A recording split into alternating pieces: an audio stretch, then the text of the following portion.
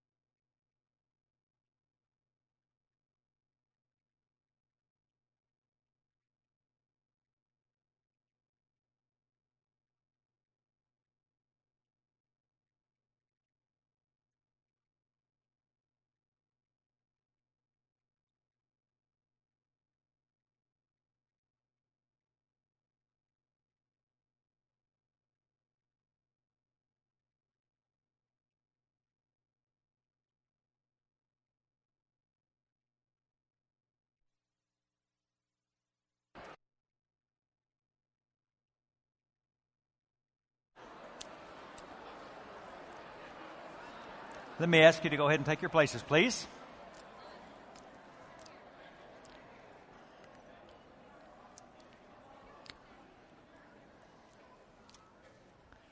I just have one announcement tonight, but that doesn't mean there's just one piece of news you need to know.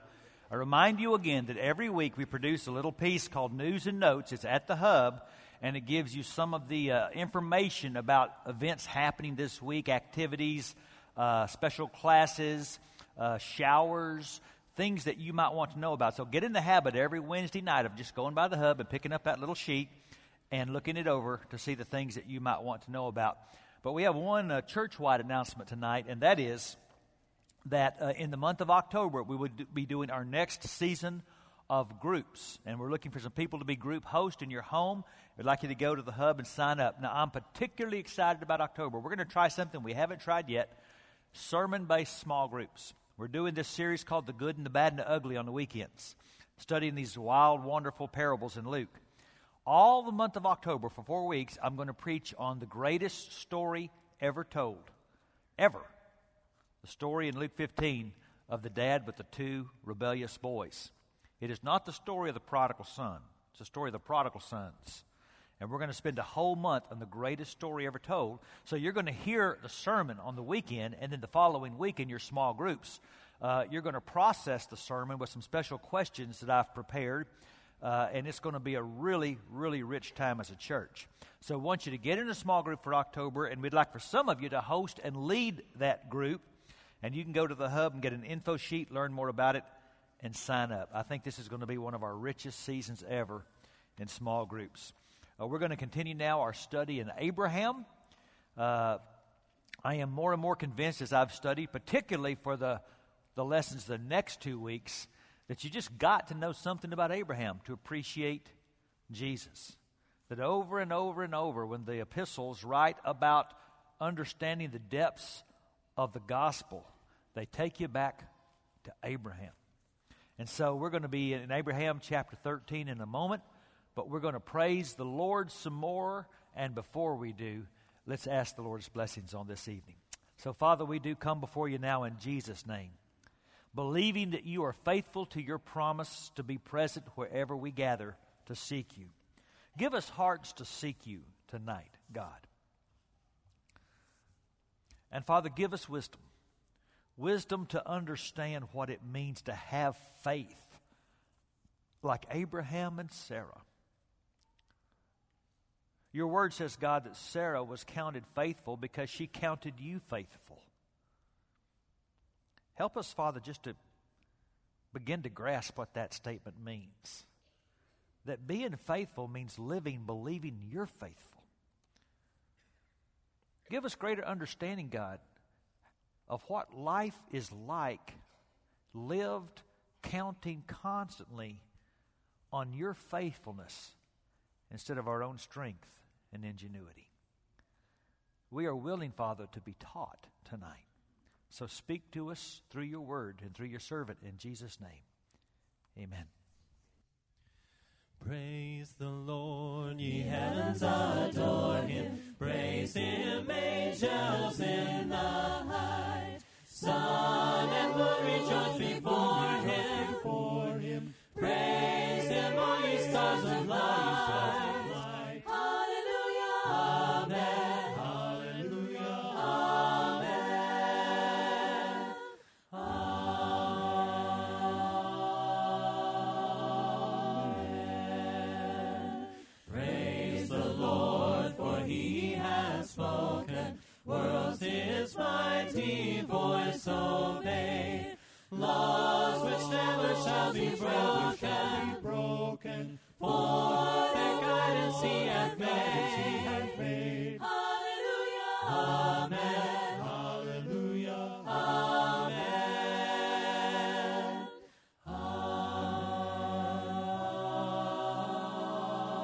Amen.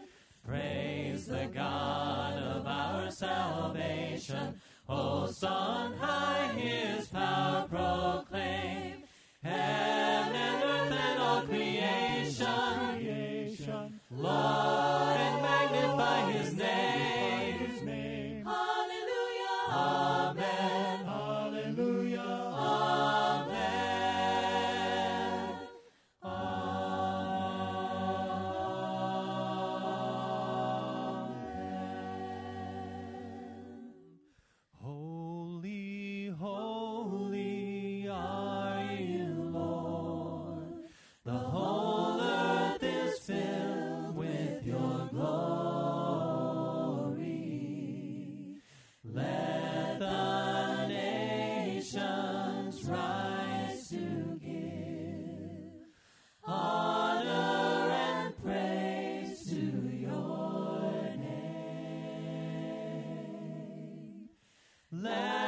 your face shine on us, and the world will know you live.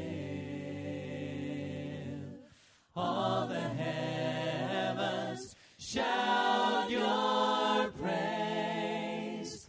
Beautiful is our God. The universe will sing hallelujah to you, our King. Let's all stand.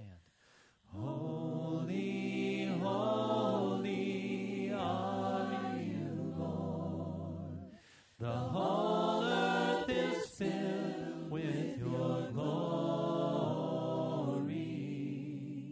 Let the nations rise to give honor and praise to your name. Let your face shine on us, and the world will know you live. All the heavens shout your praise. Beautiful is our God. The universe will sing hallelujah to you, our King. All the heavens shout your praise.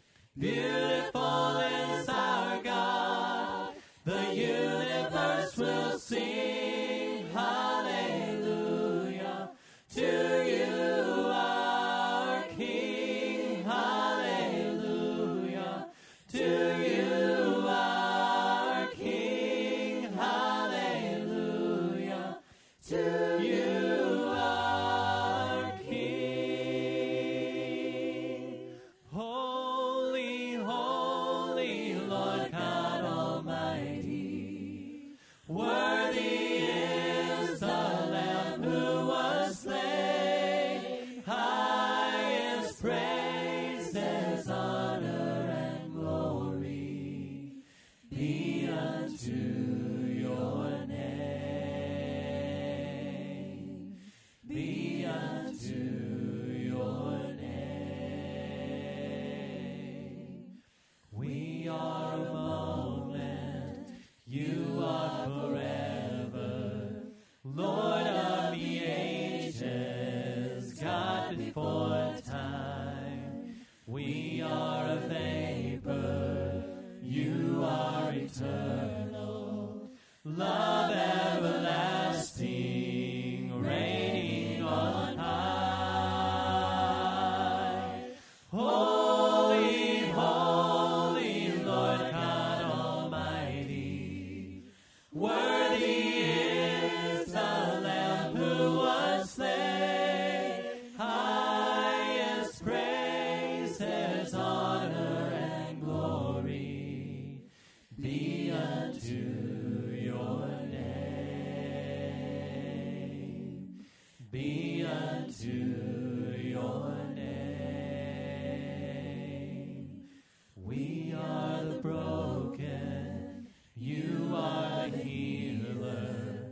Jesus, Redeemer, mighty to save. You are the love song we'll sing forever. Bowing before you, blessing your name. Holy, holy, Lord God Almighty. Worthy is the Lamb who was slain. Highest praises, honor, and glory be unto your name.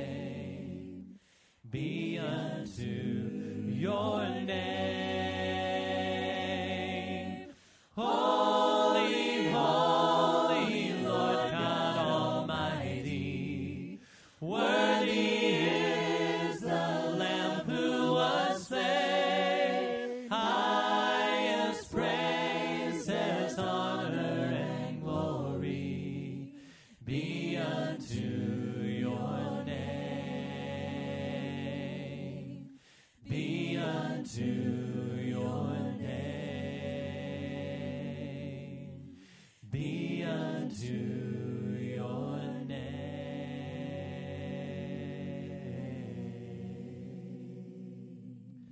I will worship with all of my heart. With all of my heart. I will praise you. I will praise you. With all of thy strength. All thy strength. I will seek you. I will seek you. All of my days. All of my days.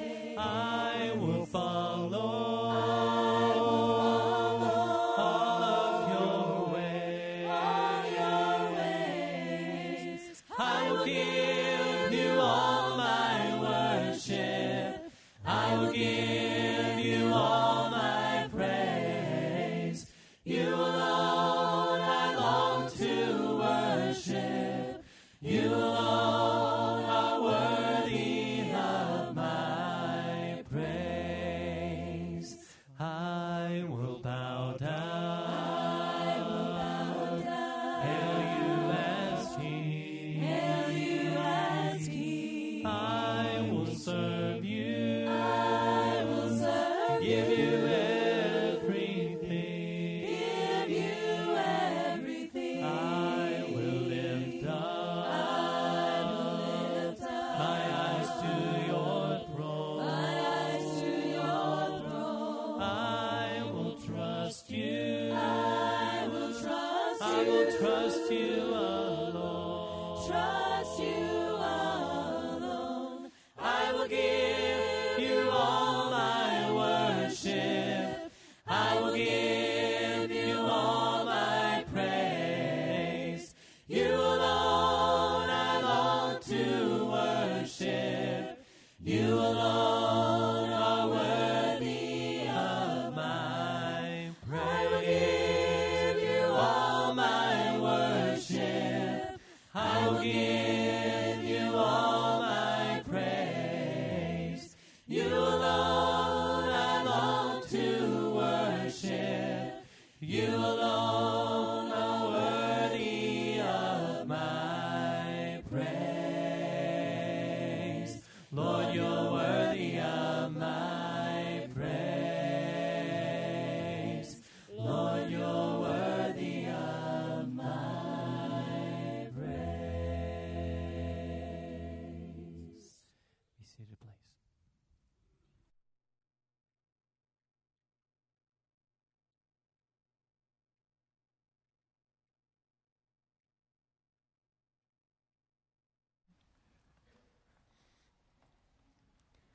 Open your Bibles, please, to Genesis chapter 13.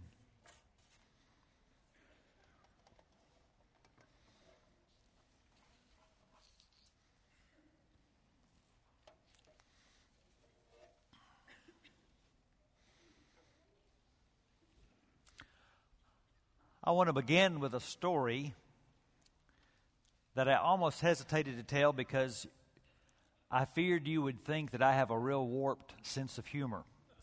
But then I realized that you already think I have a warped sense of humor, so what do I have to lose? The story actually comes from a book written by Lisa Rogak titled Death Warmed Over. It is a strange combination cookbook and sociological study of funeral meals and traditions. And she starts with this story of this dying man at home in bed. And he can smell coming up the stairs the aroma of his favorite treat, homemade chocolate chip cookies. And he has this thought, I've got to have one more cookie before I die. So with what little strength he has, he gets out of bed, literally rolls down the stairs, crawls into the kitchen, and raises one trembling hand up on the counter, about to grab a cookie, when whack, he gets hit with a spatula, and his wife says, "Put that back. They're for the funeral."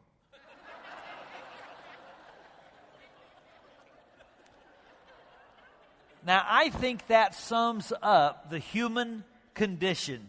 The idea that I could die happy if I just had one more cookie.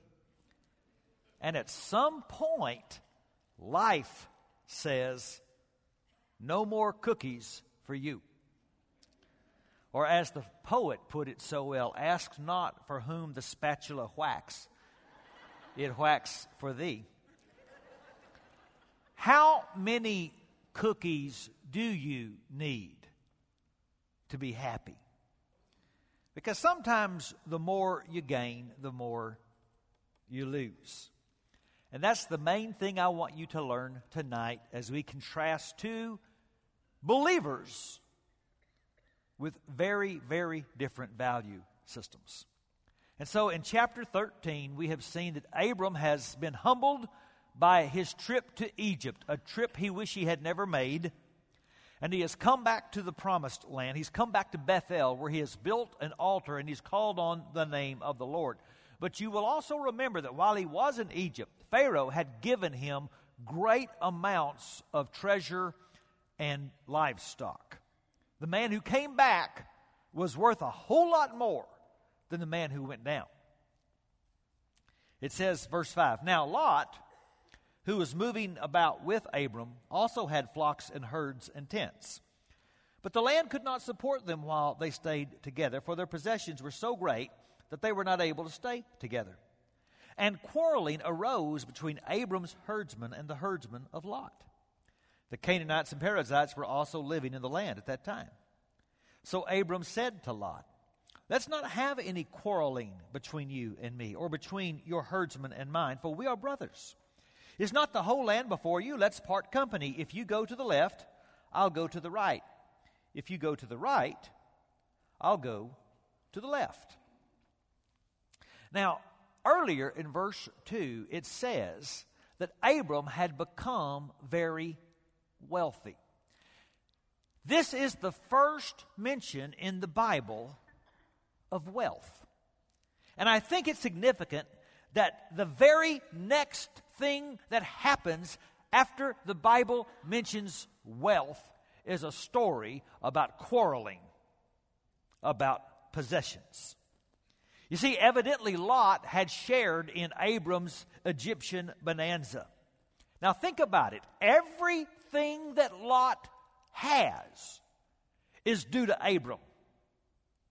And the old patriarch was clearly within his rights to declare, we got a problem, and this is how it's going to be.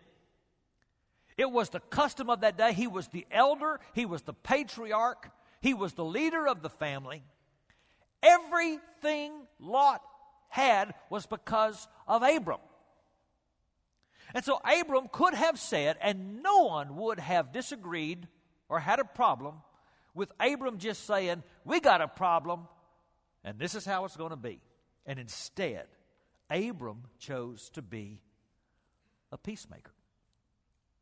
It reminds me, you've heard the name of Dr. H.A. Ironside, great old scholar and preacher from the last century. He says when he was a little boy, a story shaped his life he'll never forget. His mom took him to church, some kind of a meeting at church, and these two leading men at church got into such an argument, the little boy wondered if they were going to hit each other. And this one boy kept shouting, I don't care what you say or do, I will have my rights. There was an old man in the church. He was partially deaf. Ironside said he put his hand to his ear, cupped it, and said, your rights? Is that what you said, brother? You want your rights? Brother, if you had your rights, you'd be in hell. The Lord Jesus didn't come to get his rights. He came to get his wrongs, and he got them. Abram didn't stand up for his rights. And I wonder what motivated this kind of generosity. And I'm suggesting three possibilities, and I think they were probably all a part of the reason. One was he put family ahead of fortune. He said, we're brothers. Relationships are more important than rights. Lot, you and I are all we got. Everyone else is gone from the old country. You and I are all we've got.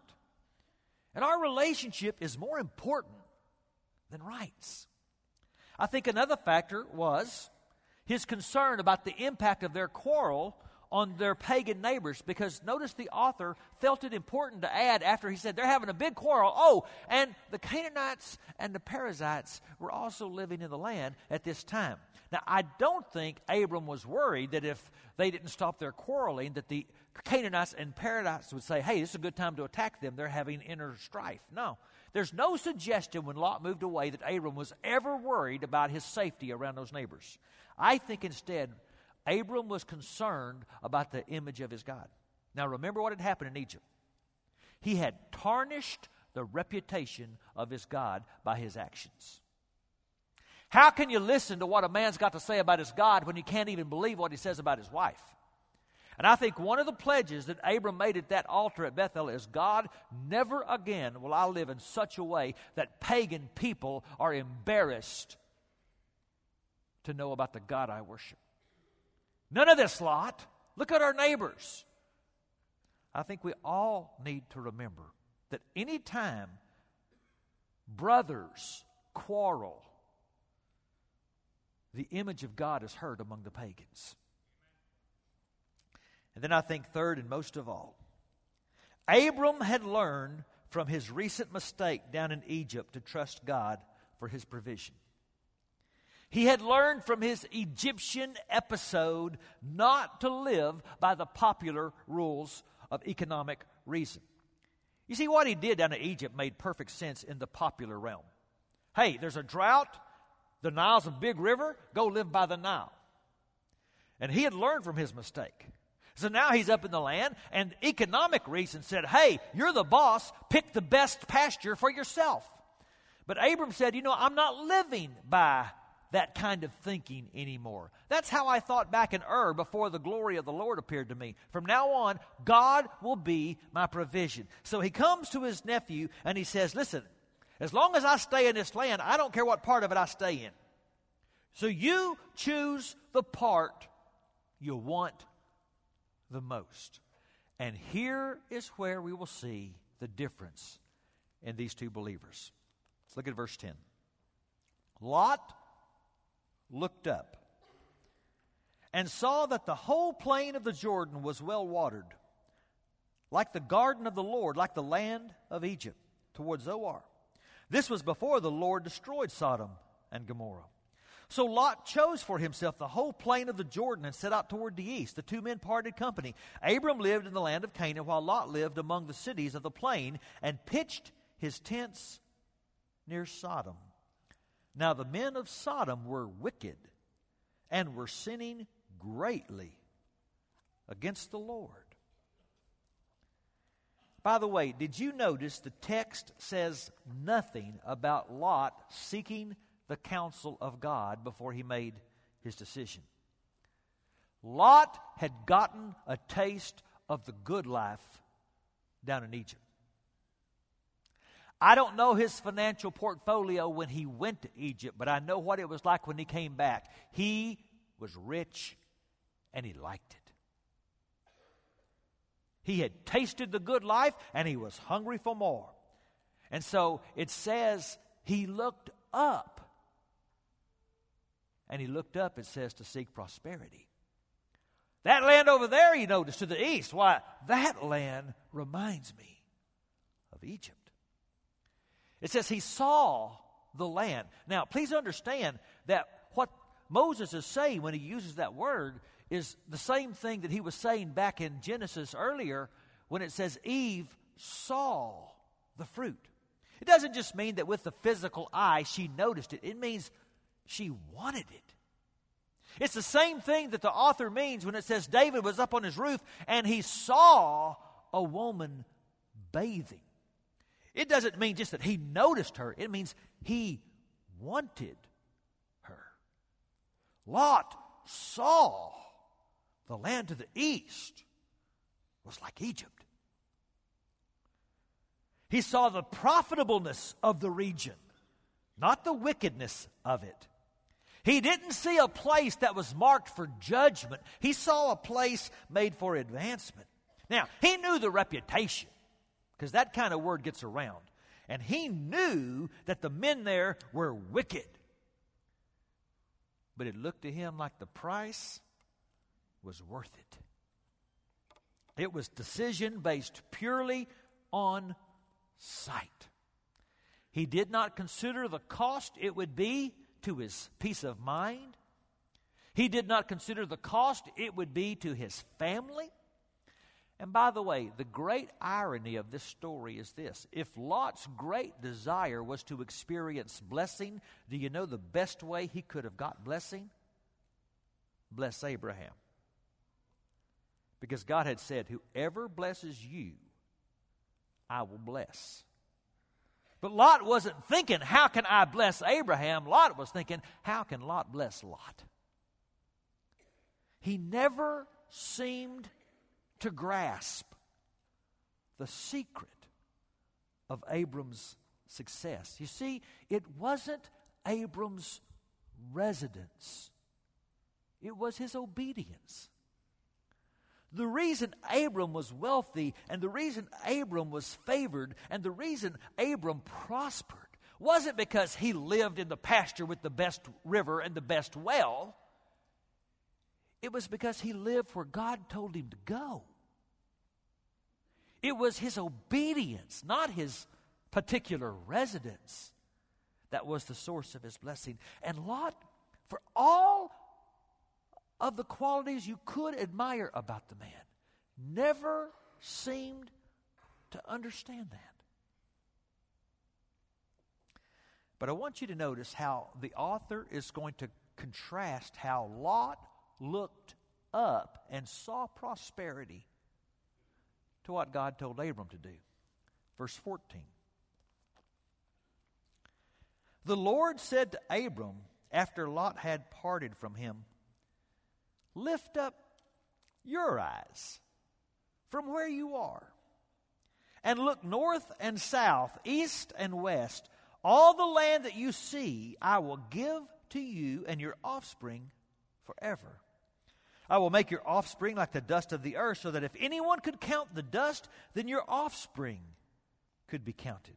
Go, walk through the length and breadth of the land, for I am giving it to you. So Abram moved his tents and went to live near the great trees of Mamre at Hebron, where he built an altar to the Lord. By the way,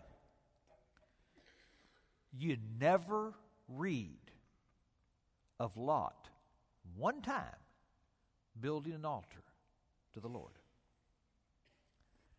Did you notice what God said to do to Abram? He said, I want you to look. Notice, I want you to look to the north. I want you to look to the south. I want you to look to the east. I want you to look to the west. Where did Lot go? Lot had gone off to the east. God says, look over to the east. You look over to the place Lot chose. I'm giving it to you. What's he saying? He's saying, Abram, you haven't lost anything. You're thinking, I've lost some of the land and I've lost the only family I had. No, Abram, you haven't lost any of the land and you haven't lost any of your hope for a family, because I am going to make your descendants like the dust of the earth, because Abram, my word is mightier than man's vision. And so Abraham looked up to see a promise. God told him to walk through the land as if he was already in possession of it. Now, here's the irony. In his lifetime, he would never be in possession of it. He would never see with the physical eye the possession of the land. But by faith, he could see it already. And as he would walk through that land, length and breadth, pitching his tent, building an altar, pitching a tent, building an altar, he was by faith claiming the land for his descendants that haven't even been born yet. The reality of that promise would always be more real to Abram than the pressure of the present. And in this regard, here's what I want you to see. Abram and Lot represent two very different kind of believers.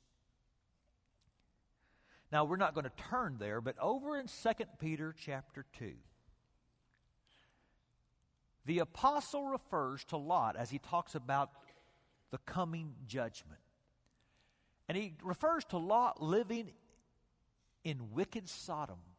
And 3 times he calls Lot a righteous man. Now remember that about Lot.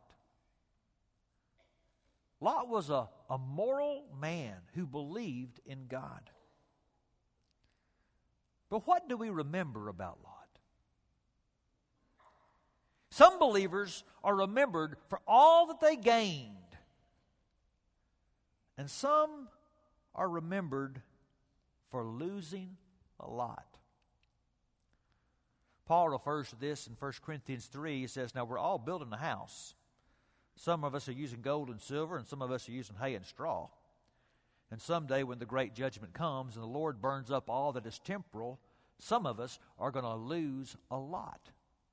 We'll be saved like Lot, as if by fire. But we will not be rewarded.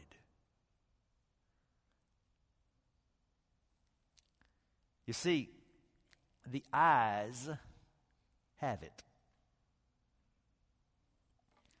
Another cookie story. This was in Reader's Digest.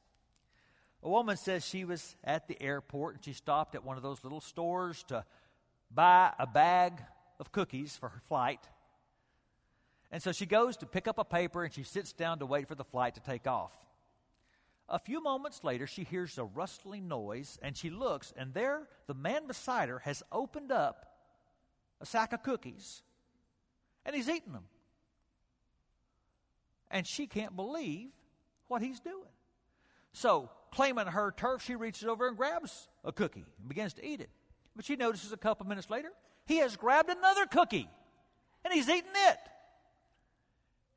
And so she grabs another one, and this goes on for a few minutes. Finally, there's just one cookie left. This guy reaches in, breaks it in half, and pushes the other half toward her. She cannot believe this guy. She is incensed. The call comes for her flight. She goes, she gets on the plane, she sits down, she reaches into her purse to get out a pen to do the crossword puzzle, and she sees in her purse her unopened bag of cookies.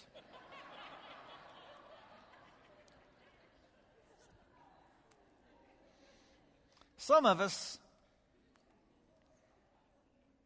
can't even see what we have because we're so busy focusing on what we might be losing if we don't join the world. That was Lot's problem. He couldn't see what he had in relation to Abram, the man of promise. He could only see what the world offered. This text this week brought to my mind a scripture and brought into clearer focus a scripture I've read all my life. I want to read it to you now. It's in Matthew chapter 6. Do not store up for yourselves treasures on earth where moth and rust destroy and where thieves break in and steal. But store up for yourselves treasures in heaven where moth and rust do not destroy and where thieves do not break in and steal. For where your treasure is, there your heart will be also. The eye is the lamp of the body. If your eyes are good, your whole body will be full of light. But if your eyes are bad, your whole body will be full of darkness. If then the light within you is darkness, how great is the darkness? No one can serve two masters. Either he will hate the one and love the other, or he will be devoted to the one and despise the other. You cannot serve God and money. Now, did you ever wonder, why does Jesus, in the middle of talking about money, start talking about the eye? He talks about having treasure in heaven, not on earth. And he says this weird thing about the eye. Then he starts talking about money again. Do you see now that what Jesus was saying is that you don't tell if a man has a money problem by looking at his wealth, but by looking at his eyes. The eye is your value system. The eye is what guides you and influences your decisions. The eye is what you perceive as most valuable and important. So if the eye is messed up, then the heart and everything else is polluted. Lot had an eye for the things of the world. And his life evidenced what I call the gravity principle. And all of you remember in your junior high science class, the gravity principle. The bigger the world, the stronger the pull.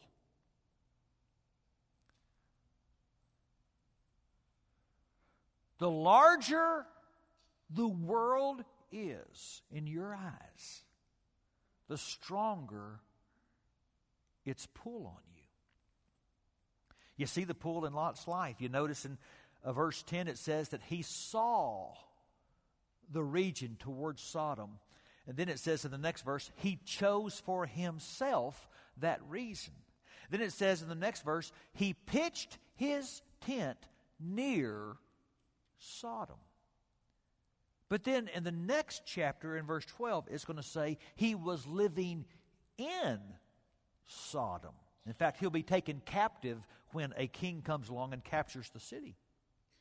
And then you get to chapter 19, verse 1, it says he was sitting in the gateway of Sodom, which meant he had become a leading figure in the city.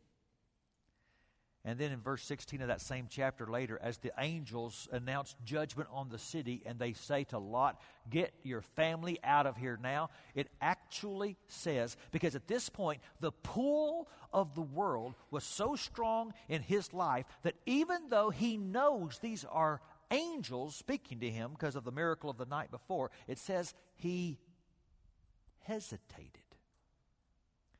They had to grab him by the arms and drag him out of the place marked for the judgment of God. Lot may have been righteous in position, but he was carnal in character. There's a reason he is never mentioned in Hebrews chapter 11 among the people that walked by faith, not by sight. Here's the moral. The carnal believer loses a lot more than he ever gains. Let me just close by reminding you how he lost a lot.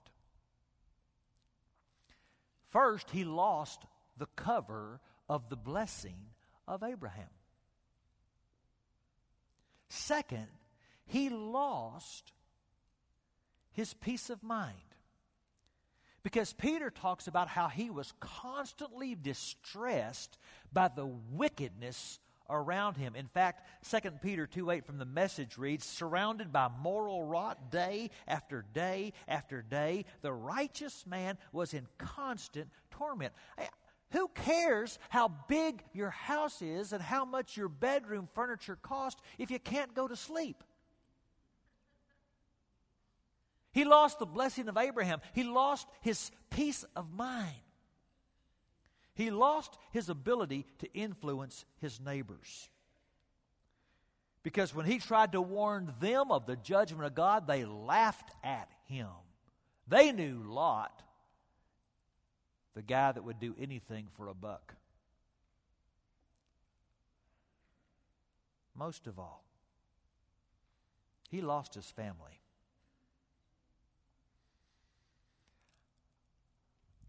This story makes me sad because I can't tell you how many times I've seen the long-term consequence of a man who never thought the impact of his rush for wealth would have on his family. Taking them to places where there wasn't a strong church. Taking them into a lifestyle where there wasn't a community of faith. His 2 girls married men of Sodom. It never dawned on them to marry a man that would worship Yahweh, because I don't think they thought their dad cared about Yahweh that much. His 2 sons-in-law thought so little of their father-in-law that when he warned them of judgment, they laughed. His own wife became so in love with the world, she disobeyed the direct instruction of God and looked back at where her heart still was. The last picture of Lot in Genesis is this. He's an old, poor, scared man living in a cave with his 2 daughters, whom he has impregnated after they got him drunk. That's what I call losing a lot.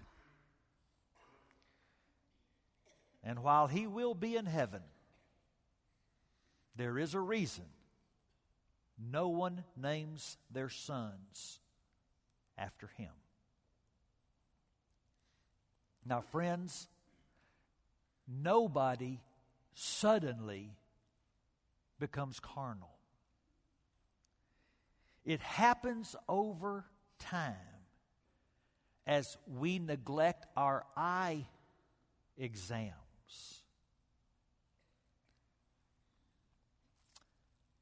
Let me show you this picture that some of you might recognize. It's by Norman Rockwell, one of America's greatest painters. You see the front of an urban cathedral. Above the doors there are these magnificent frescoes and pictures of the apostles and the martyrs, with the Lord Jesus Christ himself in the center, seated at the right hand of God, the doves in an upward flight as if to signify the path to heaven. But now look at the faces of all the people on the street, staring at their feet, going their way, consumed by the worries of the world. And here's the great irony. You can't see it there, but the pastor there is giving instruction to a worker to put the title of his Sunday message up on the board. And the title, Lift Up Thine Eyes. Rockwell's making a statement. Look at all we are losing because our eyes are bad. And so, the challenge tonight from me to you is to lift up your eyes. In fact, I'd like you to stand now. A moment ago, you sang, I will lift my eyes to the throne. Now I would like us to sing together a song with a similar phrase and think about the words as we worship. I lift my hands to thank you. I lift my eyes to gaze upon your spirit. I lift my voice to offer you praise here, Lord. But most of all, I lift my heart. Oh, dear Lord, how wonderful you are. With my life, I worship and adore. By your grace, you can draw me near. As I see your face, let me whisper in your ear. I lift my hands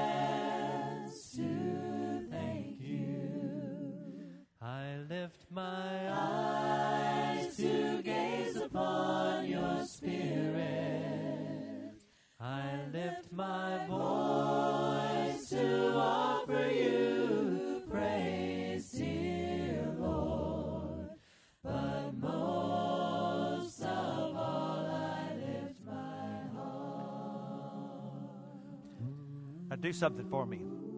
Just for a moment, lift your eyes.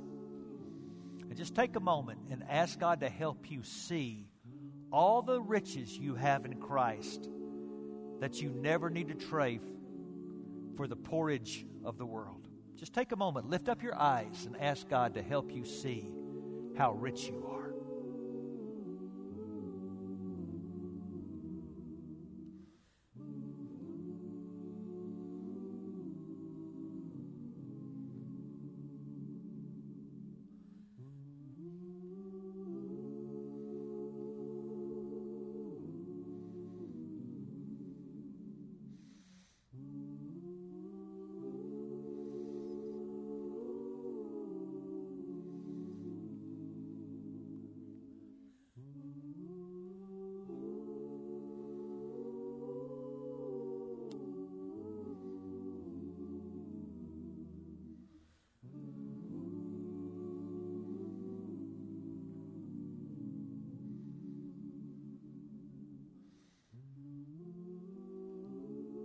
Can you see it?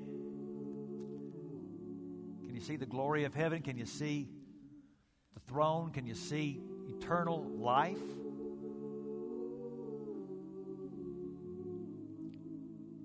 We need eye exams every now and then. So this week, lift up those eyes. Remember who you are.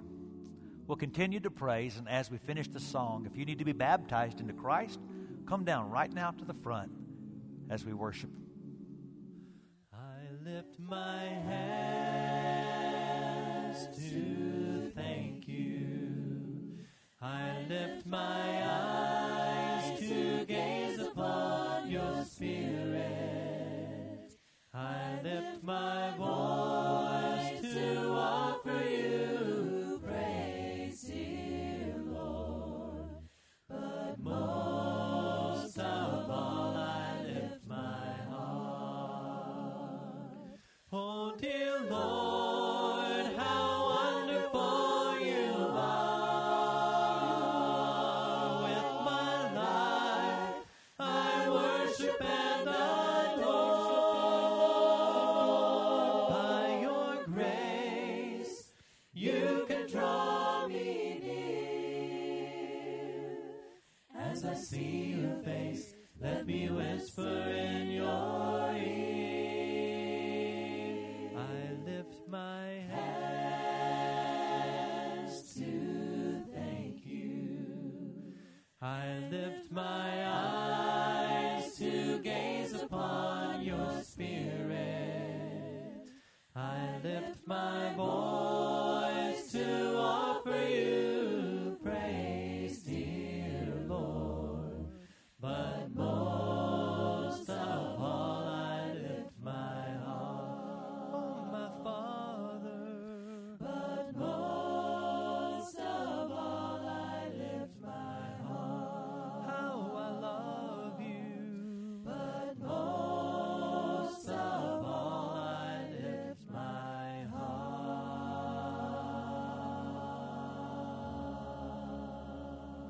Remain standing, please.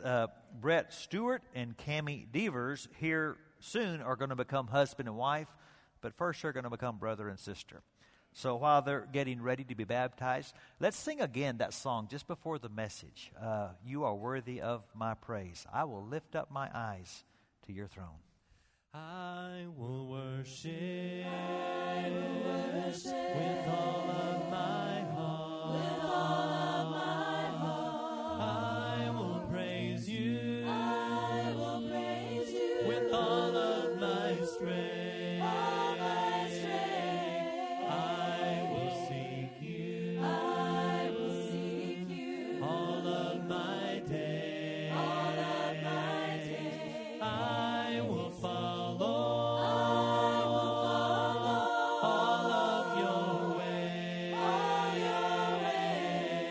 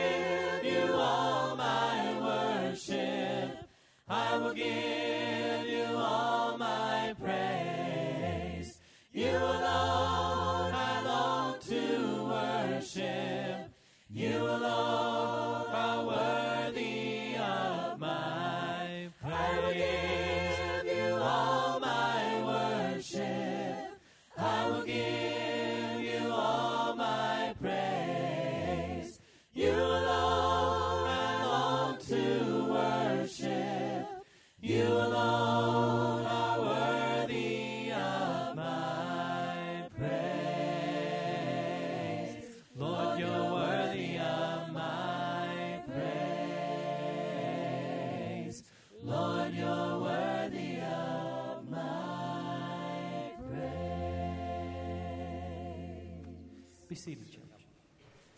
Church, this is Brett Stewart and his soon-to-be wife, Cammie Devers. They are getting married this weekend, but before they did that, they wanted to start their lives off together by making sure that their lives were also with God. And so I'm going to ask you guys,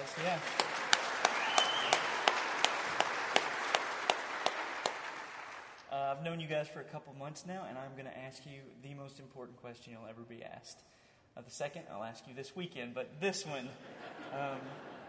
do you believe, Brett, that Jesus is the Son of God, and are you willing to follow him for the rest of your life? Yes, I am. And based on that confession, I baptize you in the name of the Father, the Son, and the Holy Spirit.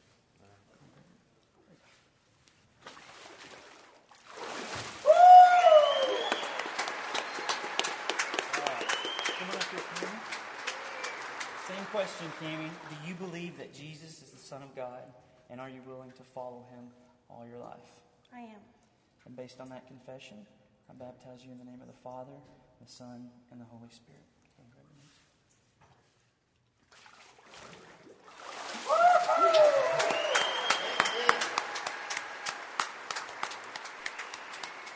We love you with the love of the Lord. We love you with the love of the Lord. We see in you the glory of our King, and we love you with the love of the Lord.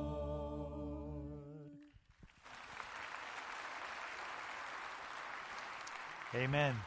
Don't forget to sign up for small groups for October. We hope some of you will consider leading and hosting in your homes. I think it is going to be a really rich study. Would you stand now? Let me give you this closing blessing. There is that which is eternal, and there is that which is temporary. May God give you the eyes to see the difference. Amen. I lift my hands to thank you. I lift my eyes